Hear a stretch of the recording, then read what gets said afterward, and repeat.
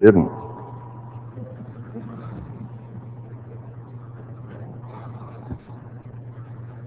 Now it should be on.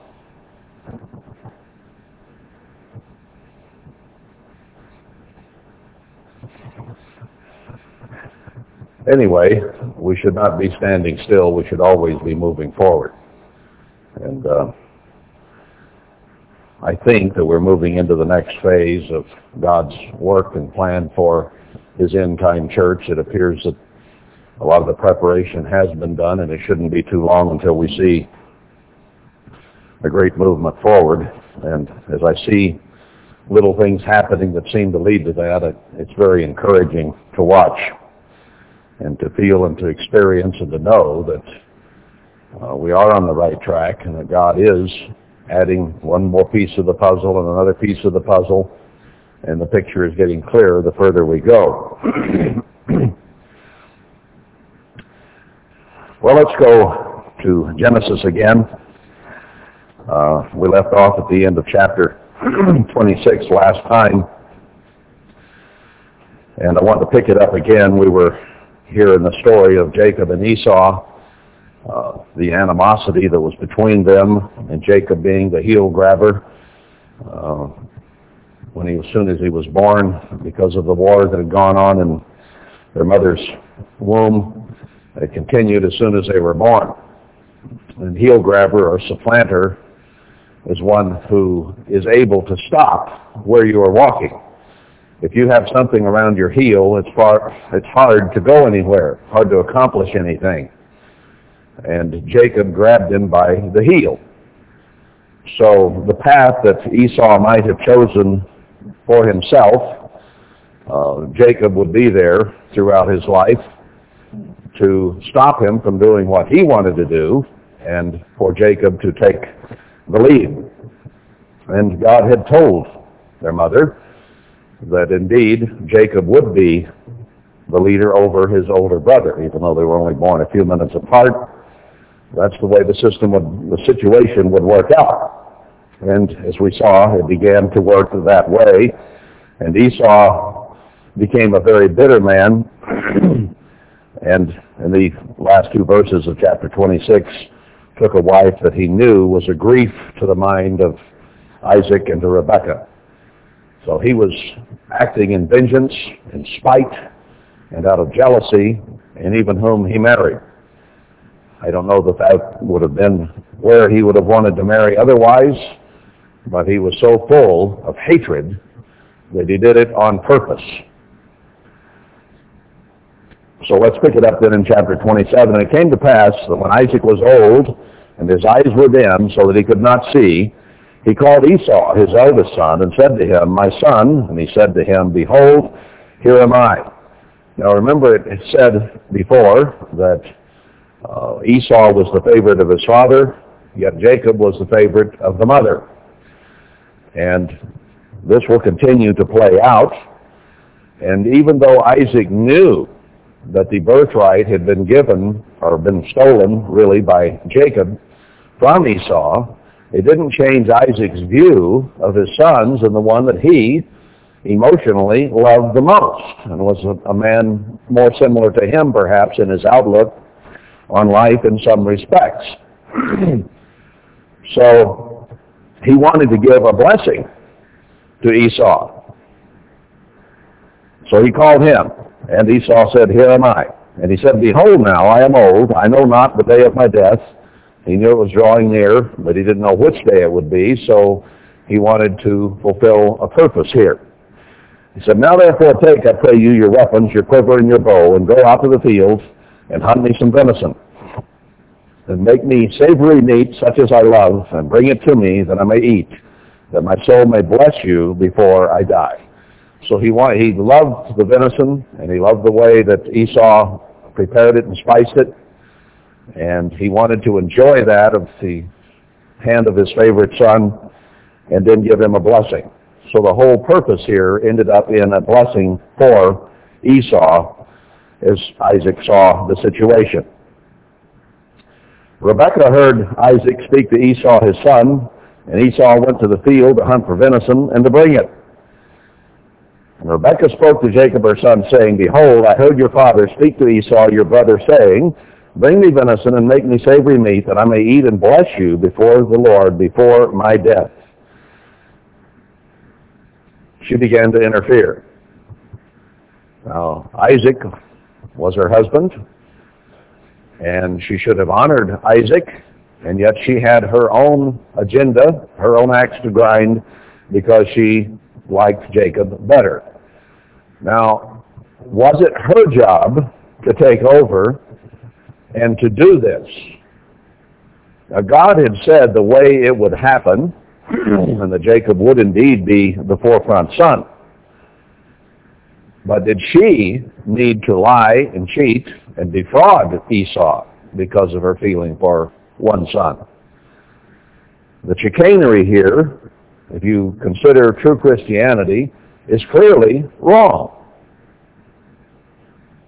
God had intended it for it to happen, Jacob being the lead son, but could God have worked that out? I think he could have. Now, he may have allowed it to go on this way, knowing human nature and knowing Rebekah, knowing Jacob, and the character that they had, or lack thereof in this case. So he allowed it to happen and worked it out. But had they been of high character, not made mistakes, could God have made it happen anyway? I think so. Anyway, this is the way the story came down. Verse 8, Now therefore, my son, obey my voice according to that which I command you. Mom's in charge here of her favorite son. Go now to the flock and fetch me from there 2 good kids of the goats, and I will make them savory meat for your father, such as he loves. Goat and deer are both a lean meat, and you can change them considerably through spices, and she knew which spices that Esau tended to use, so she could make the goat taste just like the venison. And you shall bring it to your father, that he may eat, and that he may bless you before his death. Her concern, obviously, was the blessing, not necessarily Isaac getting what he wanted to eat. I mean, over a meal, you wouldn't go this far, but the bottom line, obviously, was the blessing.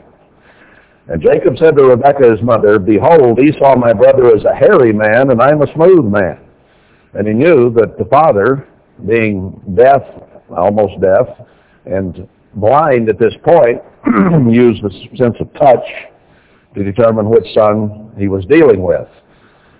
Esau must have been a really hairy man, as we read the story. My father perhaps will feel me, and I shall seem to him as a deceiver, and I shall bring a curse upon me and not a blessing. If I say I'm Esau and I bring him venison and he touches me, then he's going to curse me and cuss me out for lying to him. Did he know what the stakes were here? And his mother said to him, Upon me be your curse, my son. That's a dangerous thing to say in itself. Only obey my voice and go fetch me then. I'm going to take the responsibility. Don't you worry about it. If there's any curse, let it be on me. She did show a willingness to put her son ahead of herself, but she wasn't going to put him ahead of the other son. And he went and fetched and brought them to his mother, and his mother made savory meat such as his father loved. Rebekah took goodly raiment of her eldest son Esau, which were with her in the house, and put them upon Jacob, her younger son. That was because of the scent and the smell, as we'll see in a moment. And she put the skins of the kids of the goats upon his hands and upon the smooth of his neck. I knew that Isaac would touch his hands and maybe put his hand on his neck. So a young kid is just covered with hair. So Esau must have had a bunch of it. And she gave the savory meat and the bread which she had prepared into the hand of her son Jacob. And he came to his father and said, My father. And he said, Here I am. Who are you, my son?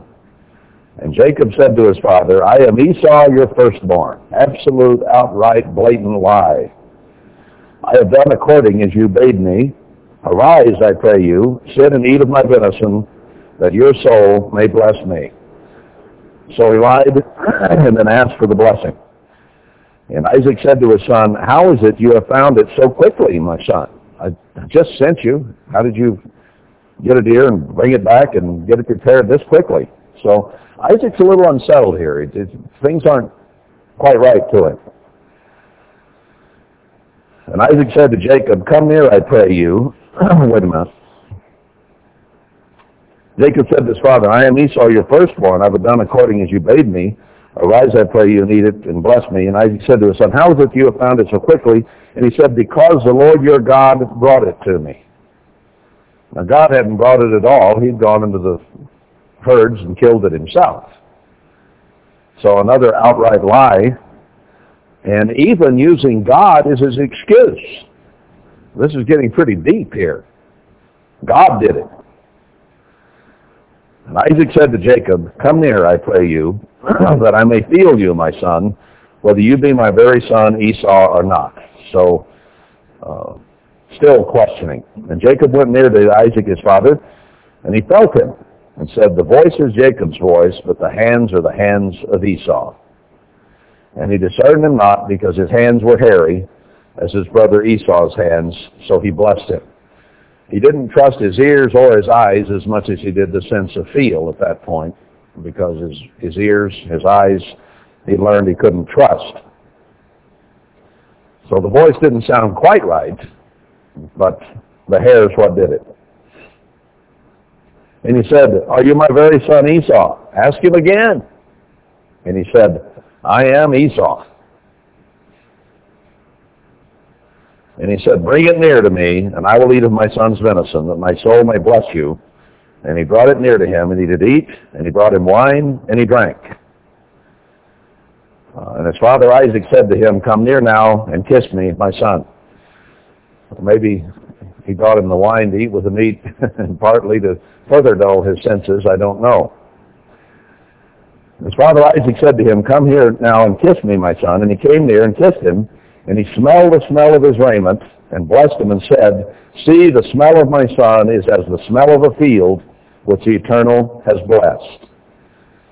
So he trusted his nose and his feel. Jacob stayed at the house a lot, and Esau was out of the field a lot. The smell of the field was a good smell to Isaac. He liked that. So when I come in smelling of the cow or the goat lot, my wife should like that, I guess, but it doesn't work that way, it seems. But he liked the country smells better than he liked the house smells. So he gave him a blessing. He says, therefore, God give you of the dew of heaven and the fatness of the earth, and plenty of corn and wine. So the blessing was of plenty of moisture for his animals, that the grass might grow, the fatness of the earth, all the good things of the earth, and plenty of corn and wine. Where are some of the finest growing areas in the world? The American center of the country. It's one of the most fertile, richest, best places to grow crops that there is. The Napa Valley has overtaken France and others as the wine-growing center of the earth, really. And though it took a while, they have wines as good as those that come from anywhere else. Well, this nation truly has been blessed. It's the land of Israel. Let people serve you, and nations bow down to you. Now, these blessings were not all just for that day.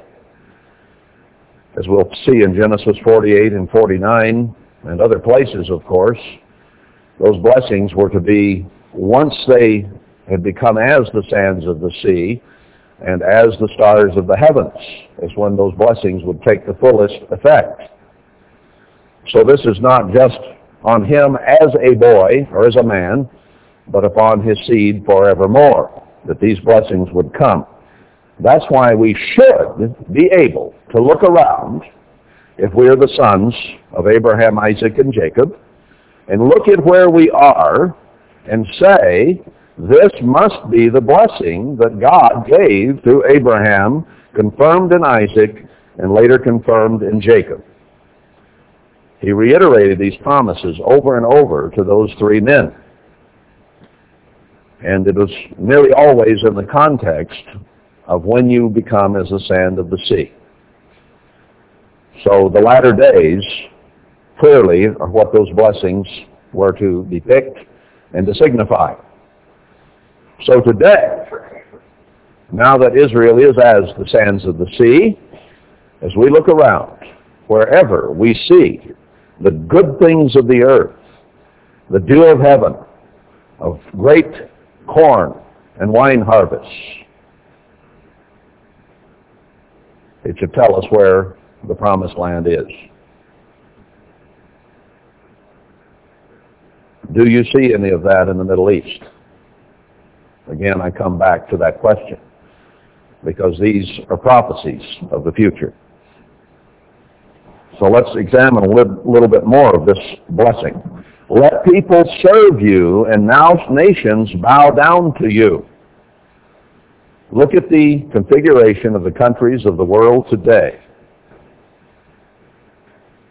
And what do you see?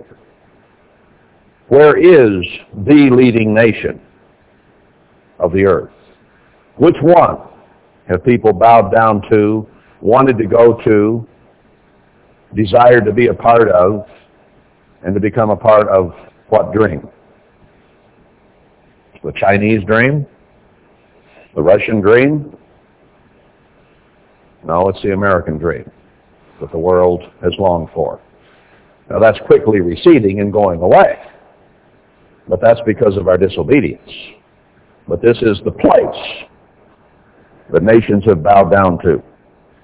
Be Lord over your brethren, and let your mother's sons bow down to you. So we should find, if we were to find Jacob's people today, one that others have bowed before or made room for, be Lord over your brethren, be the leader, be the ruler, and let your mother's sons bow down to you. Cursed be everyone that curses you, and blessed be he that blesses you. America has done more to bless or to curse nations on this earth than anyone else here in the end time. We can either send foreign aid, we can send help, we can have a good trade relationship with, a good political relationship with, or we can rain, hail, and fire from above upon them, depending on the whims of our imagination. So we have held the fate of the world in that sense in our hands and dropped blessing or cursing wherever we desired. Now, these blessings were to come essentially through Joseph. Jacob, then Joseph, who would be, remember the dream, we'll get to that, where the other brothers would bow down to Joseph. Well, who's been the leader in this end time? This nation, and secondarily, Britain. The others have all looked to for leadership.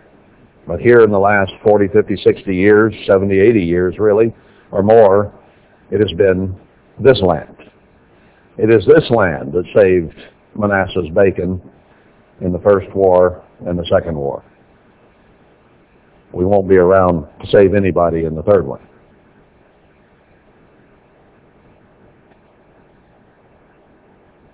Verse 30, it came to pass, as soon as Isaac had made an end of blessing Jacob, and Jacob was yet scarce gone out from the presence of Isaac his father, that Esau his brother came in from his hunting, and he also had made savory meat, and brought it to his father, and said to his father, Let my father arise and eat of his son's venison, that your soul may bless me.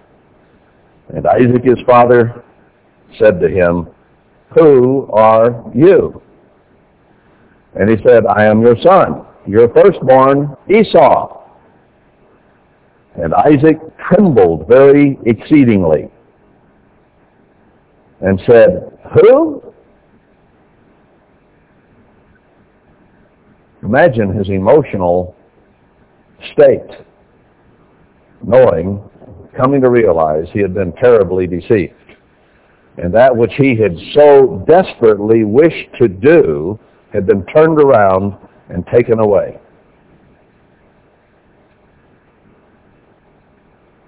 Who? Where is he that has taken venison and brought it me, and I have eaten all before you came, and have blessed him? Yes, and he shall be blessed. Now he knew that God would back the blessing. These people were in contact with God. They knew God. They were the fathers of the faithful. Now there was a lot of human nature and chicanery still involved in their lives, but they knew God. Now, is it any different, really, than what we are experiencing this very day? We know that we are of God, as John says. We read that, I think, a couple weeks ago. Those who will listen to us are also of God. But if they don't hear us, they're not of God. We know that we are the chosen out of this world, those that God has set aside and sanctified. We know we are the people of God. We pray to the true God, not to the devil that most people pray to. We know the truth, and we worship in spirit and in truth. So we are the true spiritual Jews on this earth today. And I'm not speaking just of this group. I'm speaking of all the called out of God, wherever they may be in whatever organization out of the splintering of worldwide, are the people God has chosen to work through. We know we are of God. And yet don't we still deal with jealousies and envy and favoritism and our own carnal appetites and human nature and all the things that comprise human beings. Now, these people weren't perfect either. So I think really there ought to be a lot of encouragement in this. It isn't that these people weren't the people of God. They were. And yet they made a lot of mistakes, and they didn't do things right. They didn't always keep God's commandments.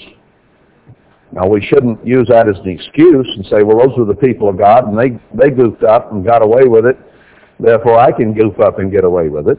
That isn't the way we should think. The way we should think is these people were chosen of God. Their overall lives went with God, and yet they still had their problems, their weaknesses, and their difficulties. And take encouragement that God's mercy endures forever, and that He doesn't wipe us out because we still have our faults and our problems. We can still be working on them. So I find it very encouraging that these people could still have some pretty serious faults, and yet God would still work with them. Because every one of us here has faults, and yet God is working with us. We have the same opportunity they did. We do not need to put ourselves down beyond a certain point. Yes, we need to be humble and get rid of our vanity and our ego, and yet at the same time recognize that God can take weak, base people and make something of them. And He can use them in spite of themselves. Not because of themselves, but in spite of themselves. And that's the way He uses you and me. So if people point out our problems, yes, we have them. But we should not be discouraged by that. Paul made that very clear. We might be distressed, we might be perplexed, we might have all kinds of problems, and yet we are not depressed and put down and stop working and stop trying because we have problems. So they had to work through these things. Imagine Esau walking in after the birthright deal and the pot of soup and selling it so cheaply to suddenly understand Jacob had grabbed his heel and stopped him again. And when Esau heard the words of his father, he cried with a great and exceeding bitter cry, and said to his father, "Bless me, even me also, Father." He felt completely shut out, alone, unfavored, unloved, unwanted, unneeded, superfluous.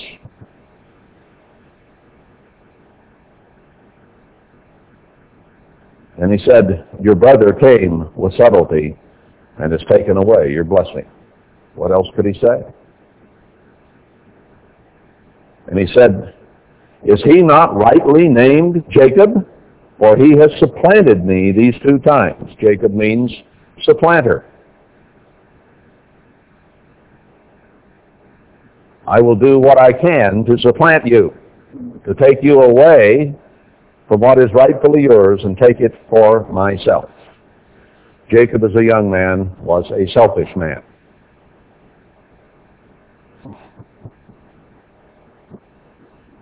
Esau recognized it.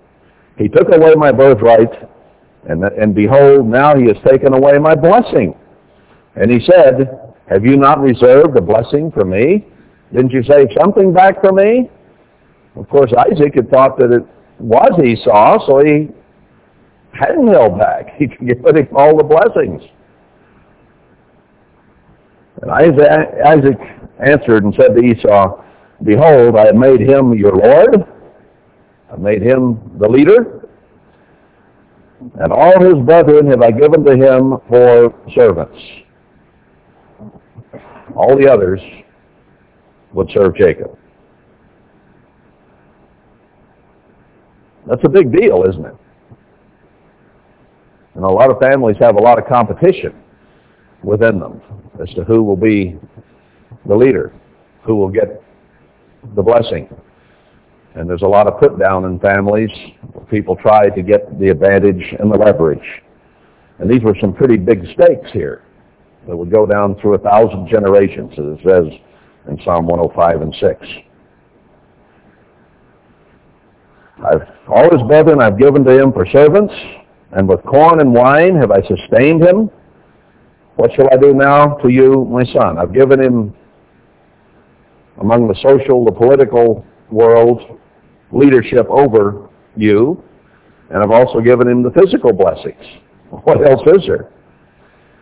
Esau said to his father, "Have you but one blessing, my father? Bless me even also, O my father." And Esau lifted up his voice and wept. He said, "If I could just have one blessing." And then he began sobbing, probably shaking violently and crying very bitterly over what had just happened. And Isaac, his father, answered him. I suppose while Esau was crying his heart out, crying his eyes out, and that may have lasted for some time, some minutes,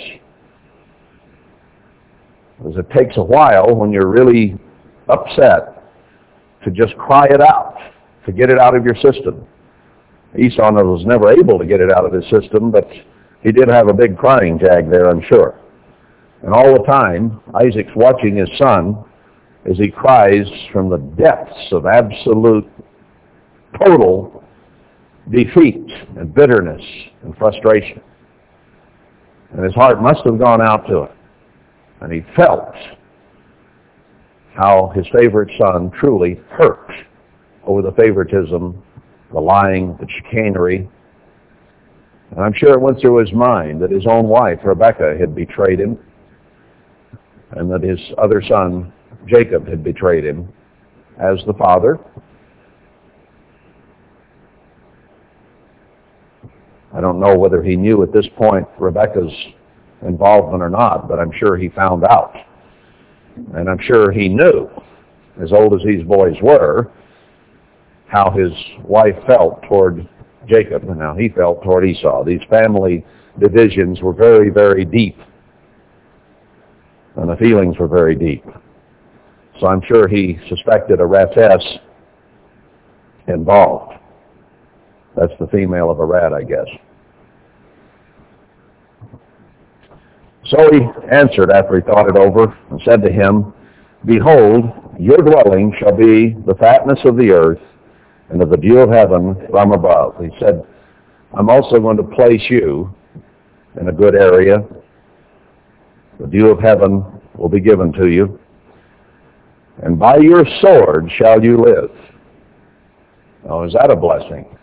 You'll be a man of war. Your people will always be at war. Yes, you'll have some physical blessings, but you'll always have trouble. And shall serve your brother. So I've already blessed him with that.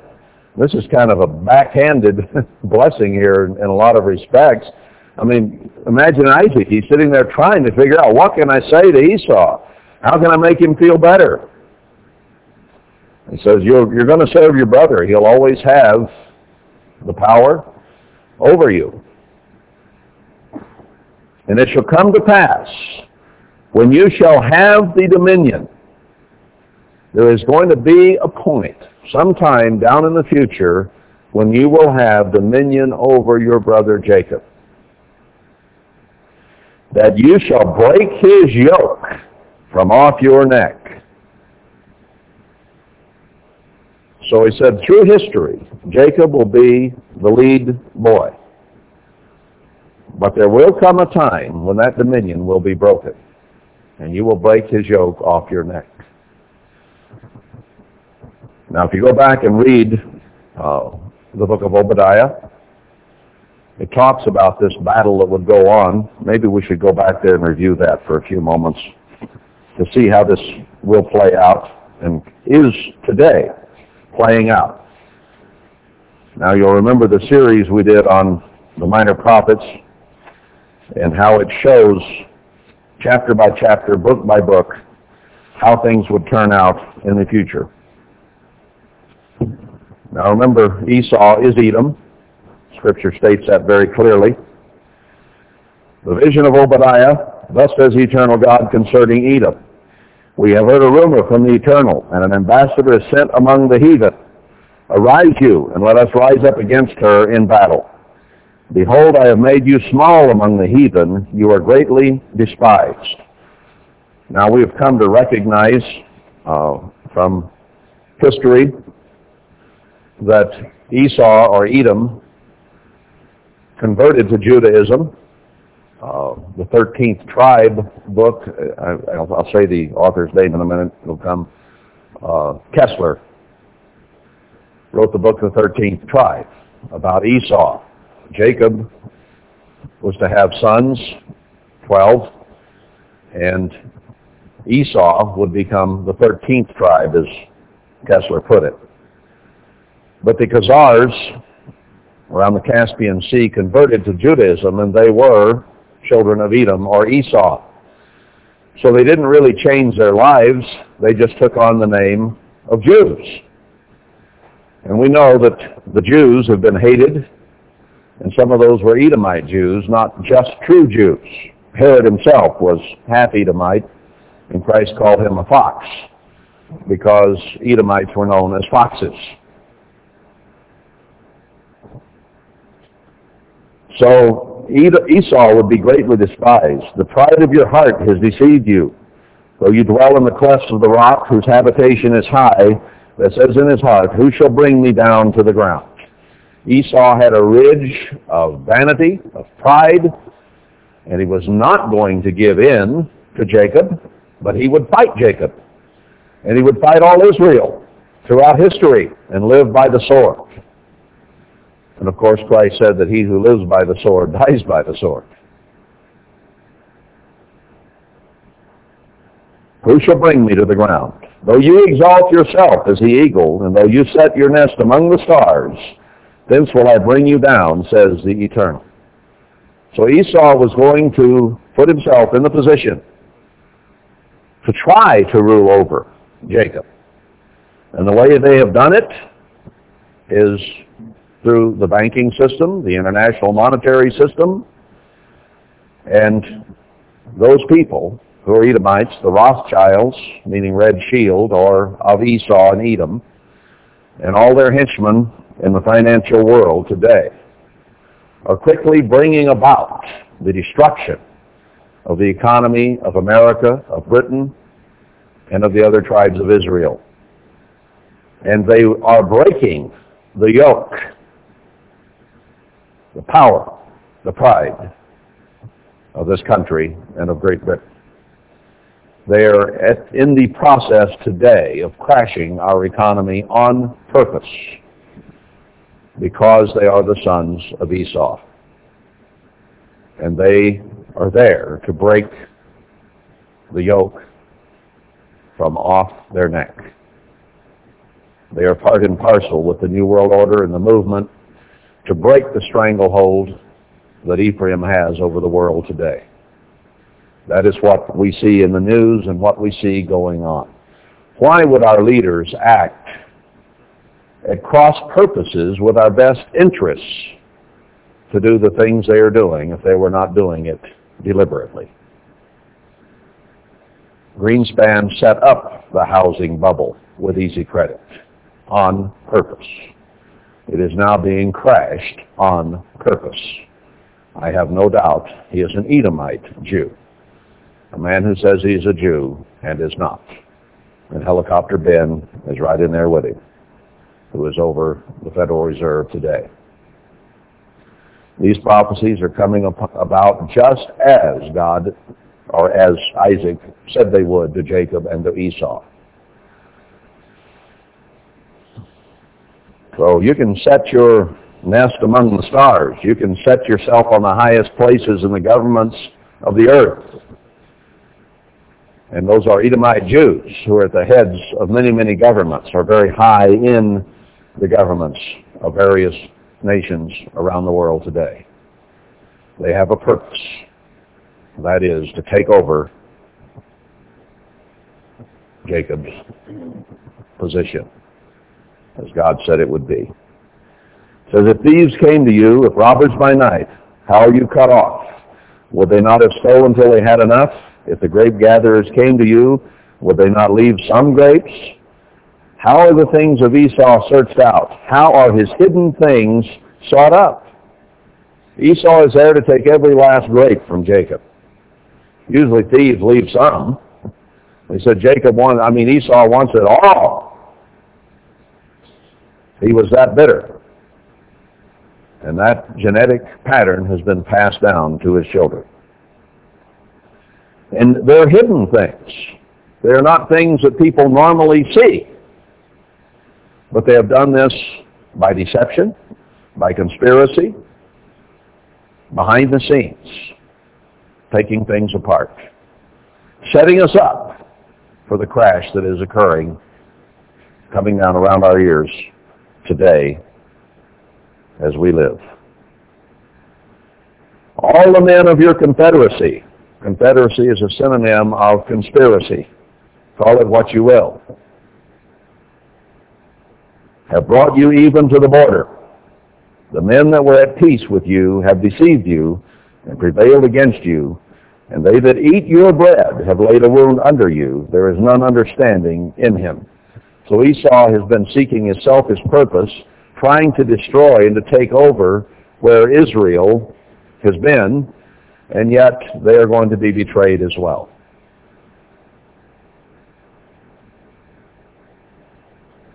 Shall I not in that day, and that's referring to the future, says the Eternal, even destroy the wise men out of Edom and understanding out of the mount of Esau. You'll break the yoke of Jacob, but you will also yourselves be betrayed and brought down. Your mighty men, O Teman, or Ottomans, shall be dismayed to the end that every one of the mount of Esau may be cut off by slaughter. For your violence against your brother Jacob, shame shall cover you, and you shall be cut off forever. You see, it may not have worked out with men the way God would have caused it to be worked out, with the lying, the chicanery, the deception that Jacob used. But Esau should have recognized that from the beginning, from birth, he had appointed Jacob to be the leader. And it would have worked out that way even without all the lying and deception. He should have accepted it and realized, I am not going to be the firstborn. He couldn't do it. Vengeance is God's, not Esau's. For your violence against your brother Jacob, you'll be cut off.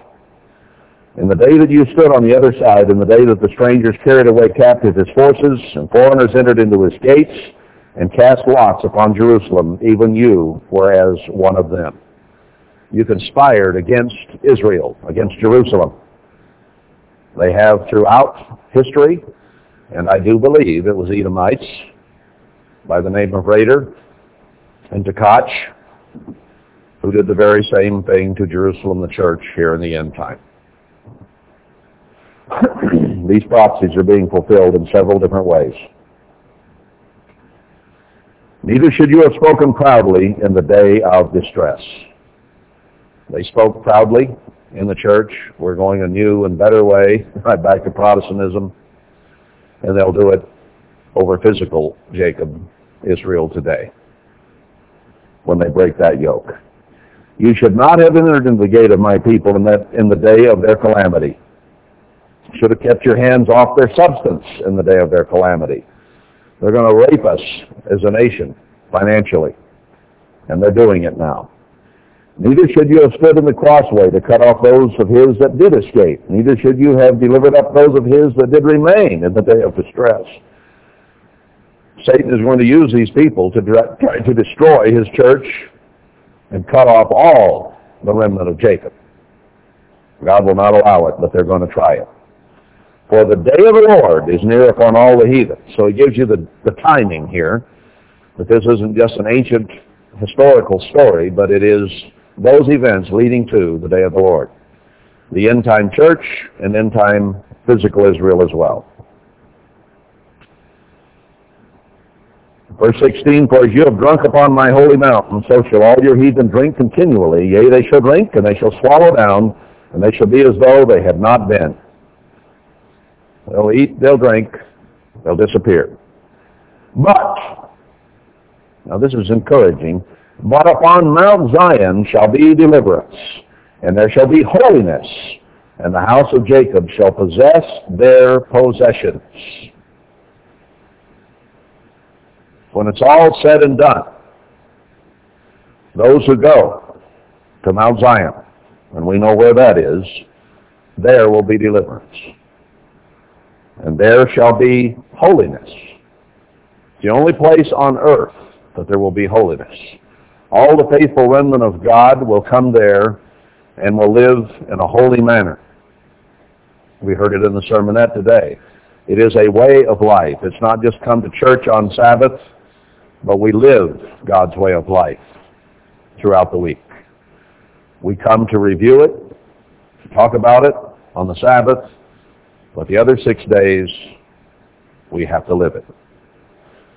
So holiness will be there. The only place on earth that there will be holiness.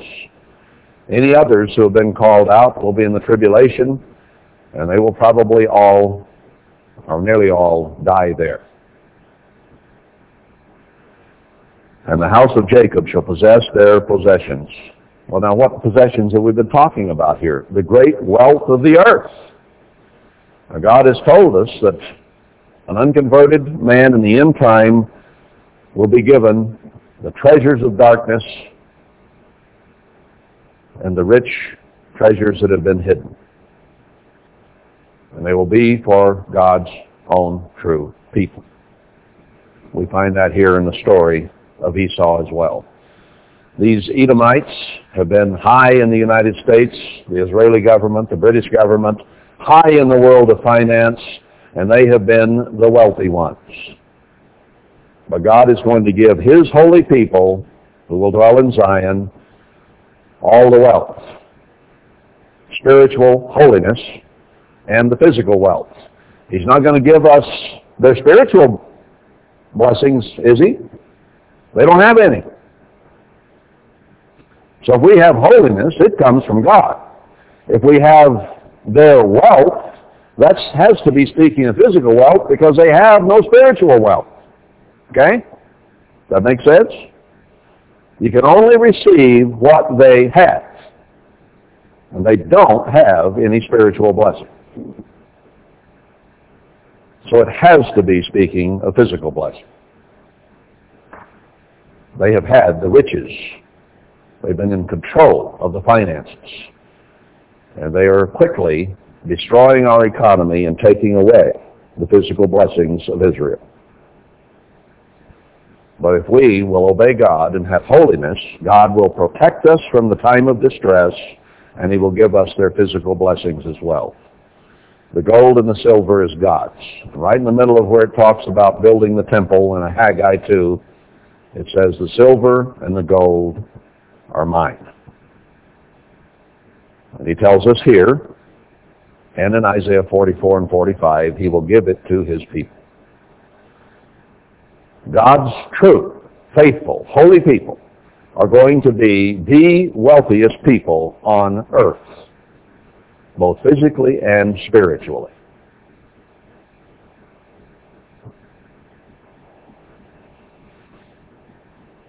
The house of Jacob shall possess their possessions.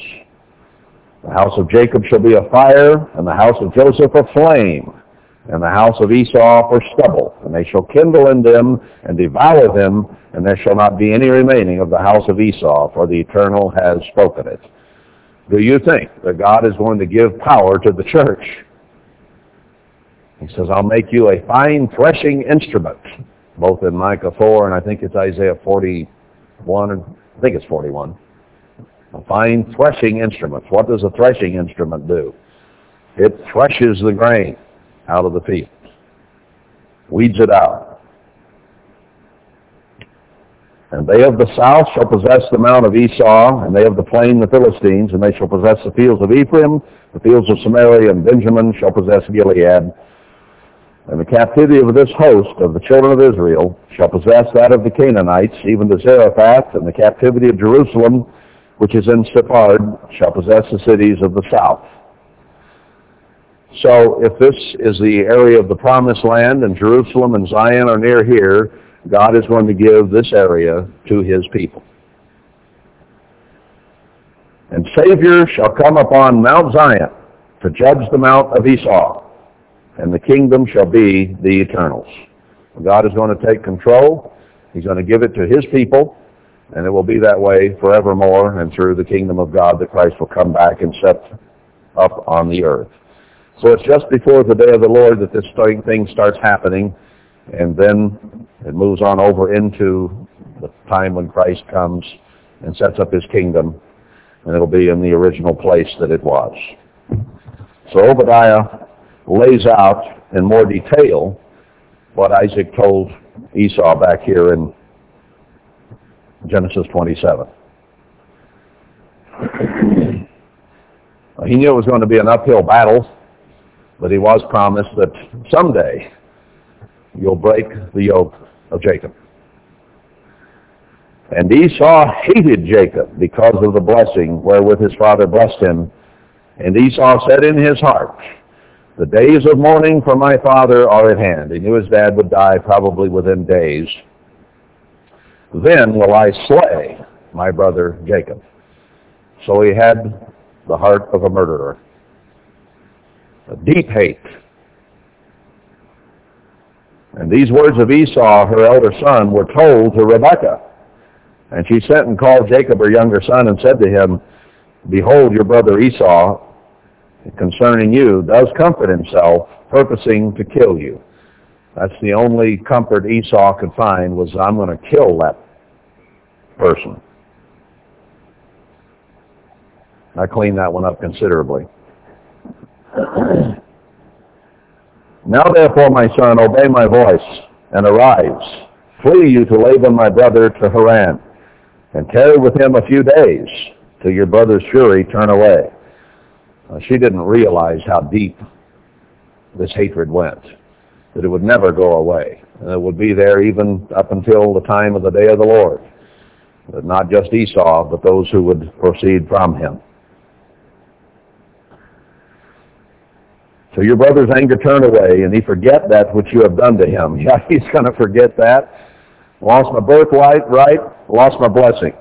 A few days, I don't think he was going to forget that. Then I will send and fetch you from there.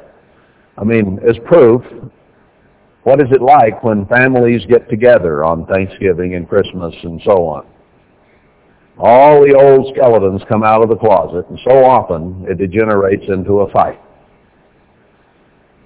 As one person said, the fight starts at Thanksgiving and homicide happens at Christmas. That's the day that more homicides occur than any other. Strangely enough. But I guess it's not so strange when you understand. But all I'm saying is these family feuds and the wrongs that were done back even when people were children still simmer. They're underneath the surface, and then when the family gets together, so often all those things come out. So they're never forgotten. They're just sort of buried, and they get resurrected periodically. This one was one that wouldn't go away either. So she sent him away, saying, wait till his anger dissipates, and he forget that which you've done to him. Then I will send and fetch you from there. Why should I be deprived also of you both in one day? She knew she had lost Esau. She had always favored Jacob. But when Esau knew how complicit his very own mother was in this, she knew that she would never, ever be close to Esau again. But that hatred would always be there. It must have hurt her pretty deeply to know what she had done to her son and know that it was all over. Never come back. He would hate her just like he hated Jacob. So she was deprived of him emotionally, and she knew that if Jacob was killed, then she would be deprived of him physically. Rebekah said to Isaac, I am weary of my life because of the daughters of Heth. If Jacob take a wife of the daughters of Heth, such as these which are of the daughters of the land, what good shall my life do me? And she understood that God wanted to keep Israel separate from the other nations because he had promised the seed of Abraham, Isaac, and Jacob to be a nation.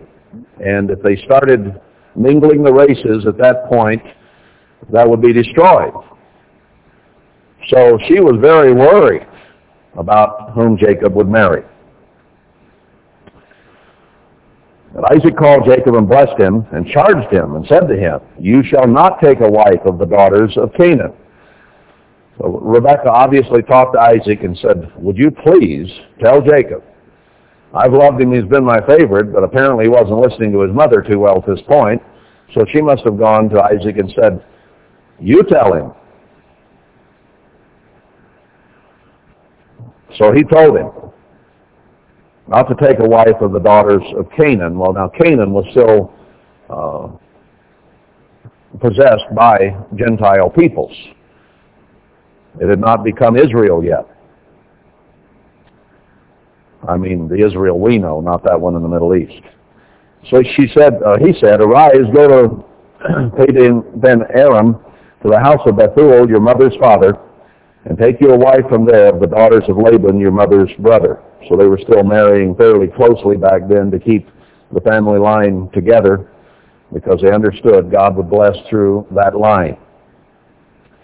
And God Almighty bless you and make you fruitful and multiply you that you may be a multitude of people. He knew the promises to Abraham, to himself, and it was passing them along to Jacob and saying, now you understand the heritage, you understand the promises that God made, you live up to it. And give you the blessing of Abraham to you and to your seed with you, that you may inherit the land wherein you are a stranger, which God gave to Abraham. It was still ruled over by Gentiles, but that's where Abraham was when God told him, look north, south, east, and west, and this will be your land. So Isaac sent away Jacob, and he went to Padan Aram, unto Laban the son of Bethuel the Syrian, brother of Rebekah, Jacob's and Esau's mother. And when Esau saw that Isaac had blessed Jacob and sent him away to Padan Aram to take him a wife from there, And that as he blessed him, he gave him a charge saying, "You shall not take a wife of the daughters of Canaan." Esau's thinking, saying, they want to be sure Jacob marries in the family, doesn't go outside. And he also observed that Jacob obeyed his father and his mother and was gone to Padan Aram. And Esau, seeing that the daughters of Canaan pleased not Isaac his father, then went Esau to Ishmael and took to the wives which he had, Mahalath, the daughter of Ishmael, Abraham's son, the sister of Nebajoth, to be his wife. So he said, I know Isaac wants me to marry the same way he told Jacob to marry, but he said, I'm not going to do it. I will marry into Ishmael, into the Arab world, on purpose to frustrate my parents. Absolute, total, utter rebellion. Rebellion is as witchcraft in God's definition.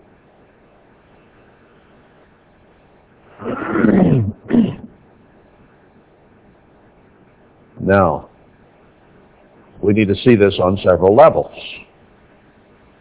Whether we are rebelling against God our Father in heaven, which is the ultimate rebellion by doing things our way, or whether we're rebelling against Abraham, Isaac, and Jacob and the way of life that God instructed them to live and denying our fathers, or whether we're rebelling against our physical fathers today. All three levels are wrong and evil and are a wrong attitude and wrong approach. God makes a big deal of it. And he says, if this is not corrected, I will destroy all people on earth. So the ultimate rebellion is against God. And if there is not a faithful, holy people at the end who will look to him as our Father, he is going to destroy the entire earth. Now, does that sink in to us? How important we are to the plan of God. Not just because because God could have called any number of people out of the world. Why he had mercy on you and me, I do not know. Partly because we were weak in base, and that if we learn to honor our Father in heaven by becoming strong and faithful and true instead of weak in base, that it is to his glory. So he didn't call us because we were great or better than anyone else. He called us because we weren't. And he said, become something that you are not. Don't be conformed to this world, but be you transformed to become like God. And in that sense, the fate of the world is in our hands. God has said, if there is not a faithful people who will turn to their Father in heaven, and their fathers Abraham, Isaac, and Jacob, I will destroy the earth with the curse. Total annihilation. So God is depending on us, brethren. He's called out only so many here in the end time. Most of them were called under Herbert Armstrong. They're the only ones that understand really the truth of God.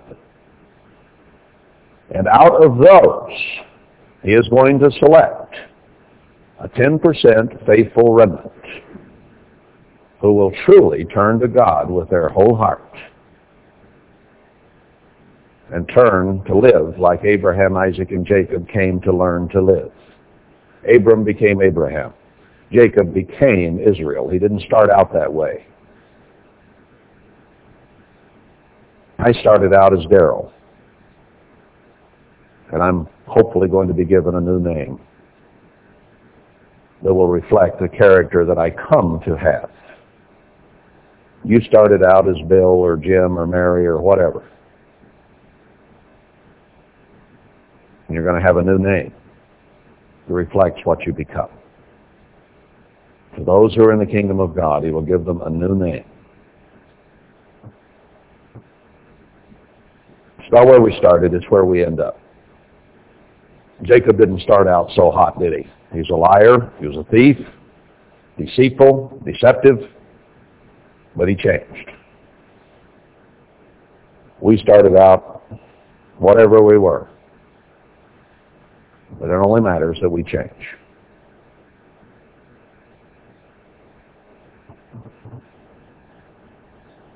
So, God is looking for that faithful 10%. Will we be among them? That's the question that remains. I think we've been given information, we've been given knowledge that it should help ensure that we can be a part of those who are delivered, a part of those who will be faithful to God, and those to whom God will look and say, I saved the world for their sake. Now, he thinks that way, doesn't he? Yes, I'll save Sodom and Gomorrah for 50. Yes, I'll do it for 45, 40, 30, 25, 10. I'll do it for that many. There weren't that many, so Sodom and Gomorrah perished. Now, he's looking for a 10% faithful people out of the ones he called in this end time. That's how many he needs. I'd say that somewhere in the 7 to 12 to 15,000 range of people and numbers, based on how many he called. Not very many, is it? Now, God is placing on our shoulders the weight and the responsibility of being what we ought to be, otherwise he is going to destroy mankind off the face of the earth. And don't think he won't do it. He did it in Noah's day and saved only 8 souls, and that because of the righteousness of only one. He had a plan in mind, and he found one righteous man and saved the population of the earth because of it. Now, come down to Moses, and God said he would destroy Israel, except that Moses stood up for them. They were all murmuring, pitching, griping, complaining, and moaning. And if Moses had not stood up for them, he would have wiped them all out right there. It says so very clearly. Repeats it in Psalm 106. 105 and 106, one of those two. We just sang it. It reminded me of that psalm.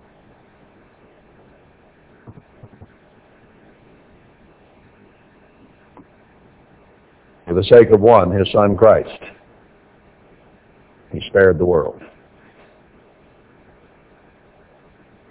Now this time, he says, I need my faithful remnant or I'll destroy it again.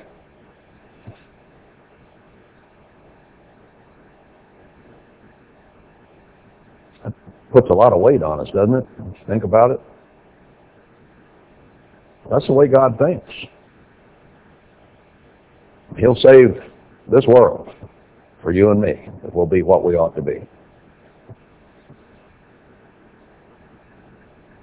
We're right back the same spot that other people have been.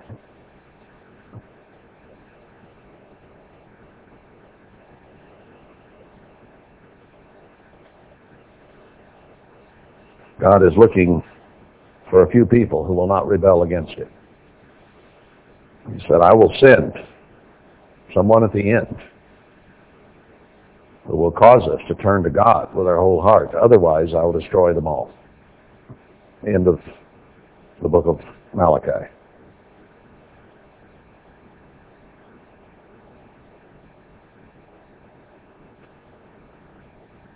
See why God hated Esau? It says in Malachi 1 that he actually hated Esau. It says in Hebrews 12 that Esau simply would not repent, though he sought it bitterly and with tears. He just could not get over his rebellion against his father and against God and against his brother. Just would not repent of that attitude.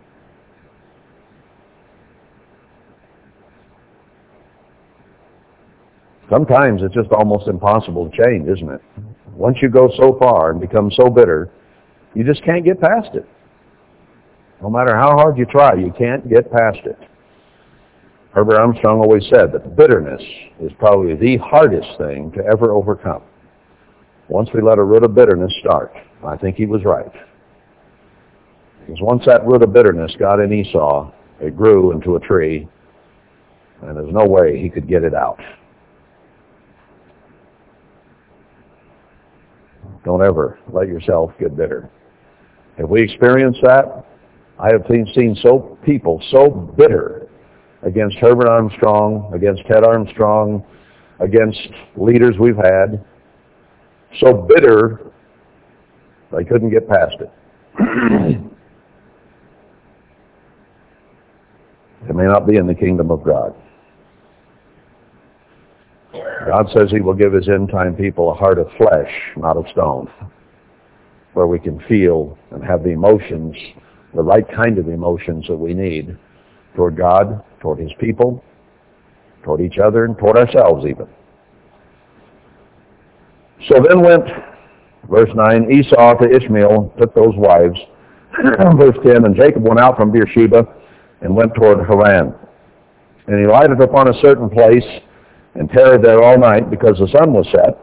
And he took of the stones of that place and put them for his pillows and lay down in that place to sleep.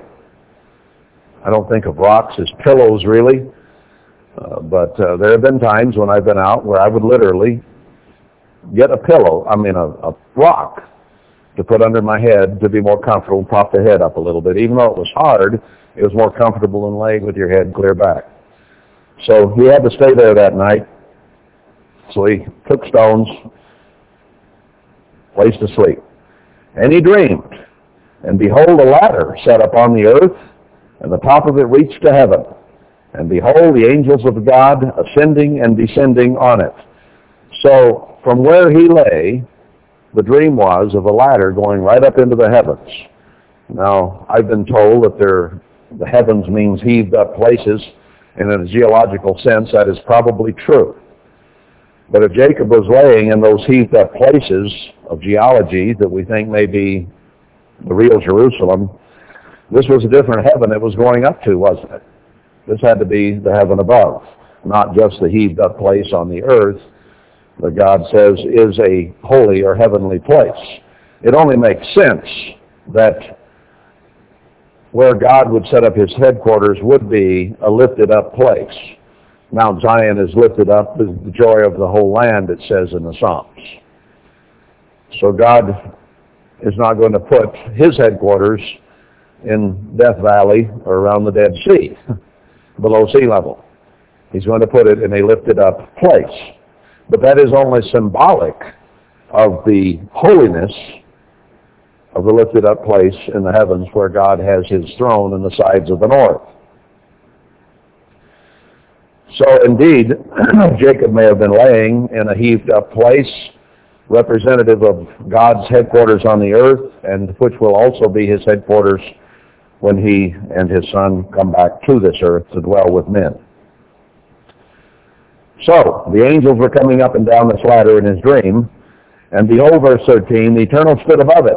So he stood at the top of the ladder up in heaven, and said, I am the Lord God of Abraham, your father, and the God of Isaac. The land whereon you lie, to you will I give it, and to your seed. It says this over and over and over again, doesn't it? And your seed shall be as the dust of the earth, and you shall spread abroad to the west, to the east, to the north, and to the south. Every direction from where you are lying is the land I'm going to give to your seed.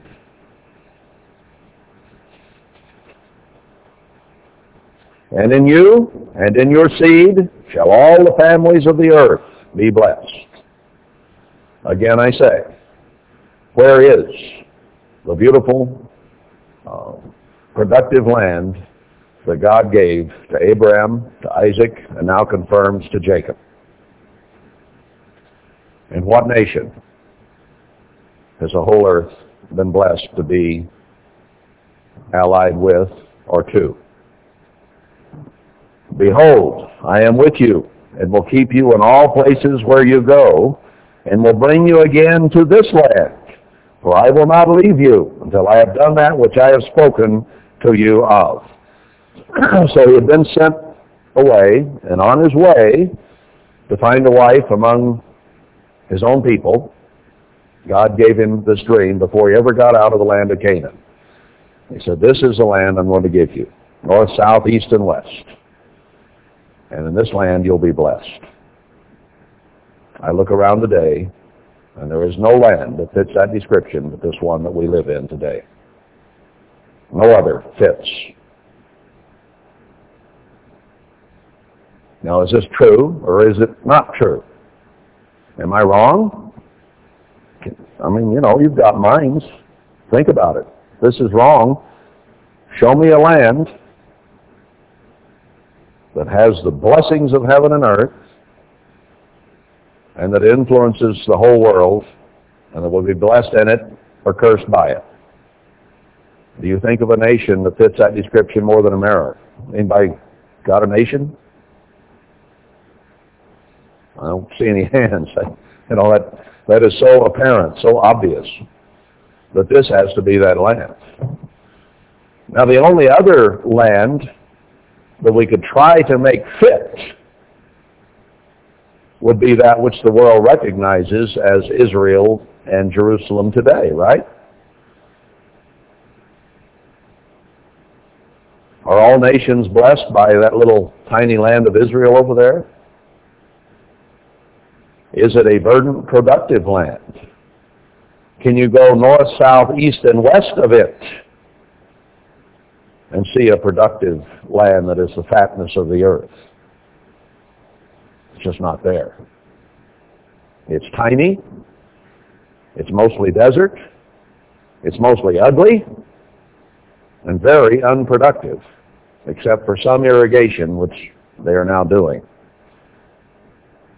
But it doesn't fit this description, no way, no how. Anyway, verse 16, and Jacob awaked out of his sleep, and he said, surely the Lord is in this place. Now the dream had been of where he was laying with a direct ladder to heaven, and God himself standing there in the dream telling him, north, south, east, and west of where you slept tonight is the promised land. So when he woke up, the sun came up, he looked around and said, the Lord must be in this place. It has to be. It can't be any other way. Surely the Lord is in this place, and I knew it not. I didn't know I was really treading on holy ground. But it came to him because of the dream. Now he knew of Abraham. He knew of his father Isaac. He knew the stories. But he didn't really get it, apparently, until now. We knew the story of the Seventh-day Church of God, Duggar and Dodd. We knew of Herbert Armstrong. We knew of the true Church of God at the end time. But that all went away, didn't it? So we knew the history. We knew kind of what had to be. But now we're involved in something that God is doing. And now maybe we begin to suddenly, personally get it. Because we didn't really get it before. So he knew the story. But until he personally was involved by God, he didn't really realize the depth, the breadth of what had been promised. And suddenly it became very, very real to him. And Jacob rose up. Oh, wait a minute. Verse 17. And he was afraid. This must be the place of God. God is here. And he feared God. So he was scared. He was afraid and said, how dreadful is this place? If this is the place God has chosen, it must be a dreadful place. An important place. This is none other but the house of God, and this is the gate of heaven. Where was Christ born?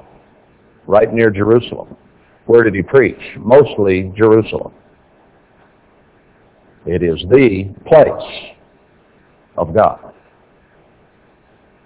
And we've seen enough information now to indicate to us that that simply is not the promised land. That is not where Jacob is. It is where a lot of Edomite Jews are who are not true Jews, with a sprinkling of a few true Jews. But Ephraim became the firstborn, not Judah. And we live in the land of Ephraim today. And that is where the blessings of the firstborn came. So the land we walk is the land of promise. It is the land of God, and it is the gate of heaven. And I think now, both from a geological type and in reality of the throne of God that will come down. Jacob rose up early in the morning and took the stone he had put for his pillows and set it up for a pillar and poured oil upon the top of it, meaning setting it aside, sanctifying it to God. And he called the name of that place Bethel, that is, the house of God. But the name of that city was called Luz at the first, or Luz at the first. So he changed the name of it and called it Bethel, the house of God. Now we'll find in Israel's history later on among the kings that they went to keep the feast at Bethel or Bethel. El meaning God and Beth meaning house, house of God. So they went up to Jerusalem to keep the feast. And this was at the site of the original Jerusalem. Had to have been. And Jacob vowed a vow, saying, if God will be with me, and will keep me in this way that I go, and will give me bread to eat and raiment to put on, so that I come again to my father's house in peace. Now he was going on a journey to find a wife, and he knew he would come back to this area. This is the area God had told him now is going to be your land, your promised land, where you are to live. That will be your inheritance. So I come again to my father's house in peace. Then shall the Lord be my God. And this stone which I have set for a pillar shall be God's house. And of all that you shall give me, I will surely give you the tenth to you. There's a lot said in these few verses. This is the conversion, if you will, of Jacob. It's a time when the God of his grandfather Abraham, of his father Isaac, and now of he himself became his personal God. It was a time when he began to commit himself truly to God. You see, you can grow up in the church, but at some point it has to become personal. At some point you have to recognize the God of heaven and earth as your God, and that you will begin to obey him and be deeply committed to him. It is equivalent to our spiritual conversion and baptism, is what it's equivalent to. It's when he woke up to who God really was, and it became personal to him.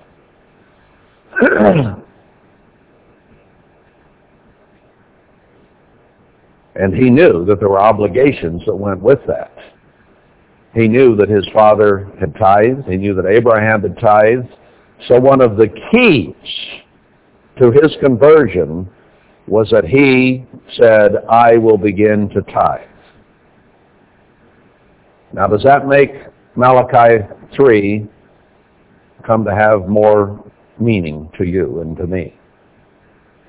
Because that is one of the key issues that God is concerned about in this day and age. When he was upset with the ministry, when he was upset with the people in his church, they said, how have we despised you? He said, in tithes and in offerings, both. Tithes and offerings are separate. Tithe is something God requires of us. Offering is something that comes of our own free will, but he says give them as well, so that our free will should be to give an offering in addition to the tithe which is commanded.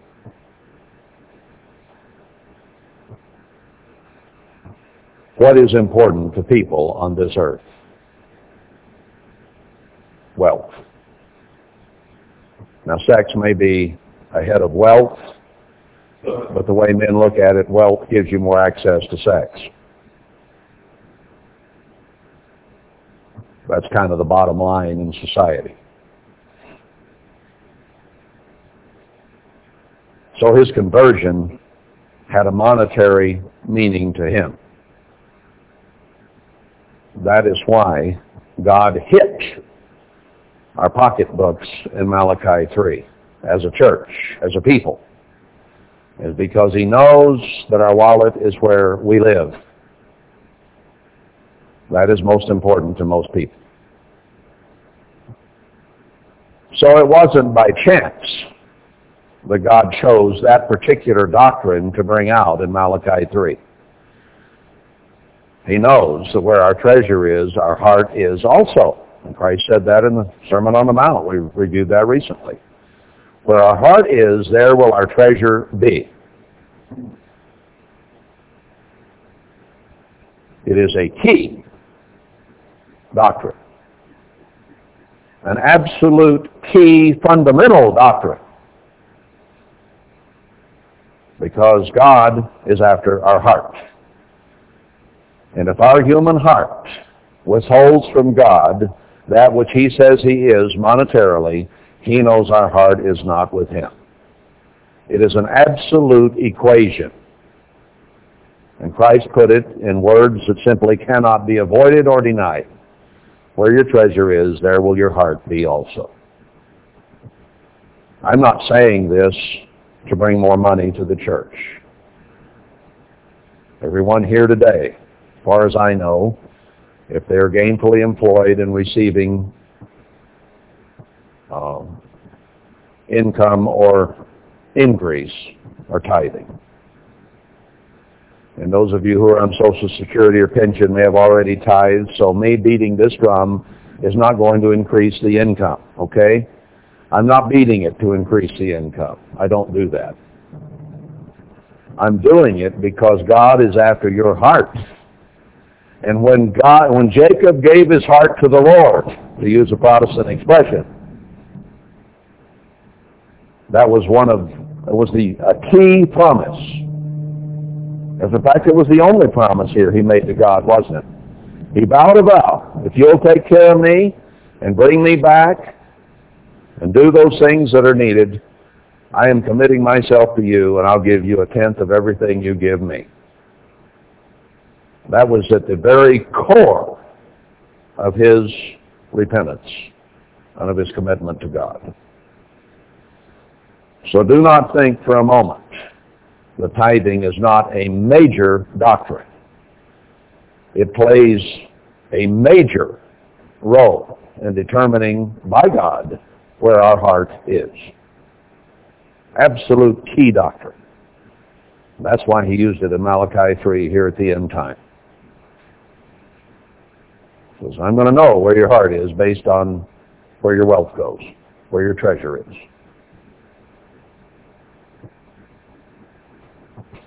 And that's what Jacob used. Well, that's a good place to break. We're almost out of time. But it gives us a key insight into the heart and mind of Jacob, whose name would, after his conversion, be changed to Israel. A new name for a new man who was now devoting his life to God, as we should be.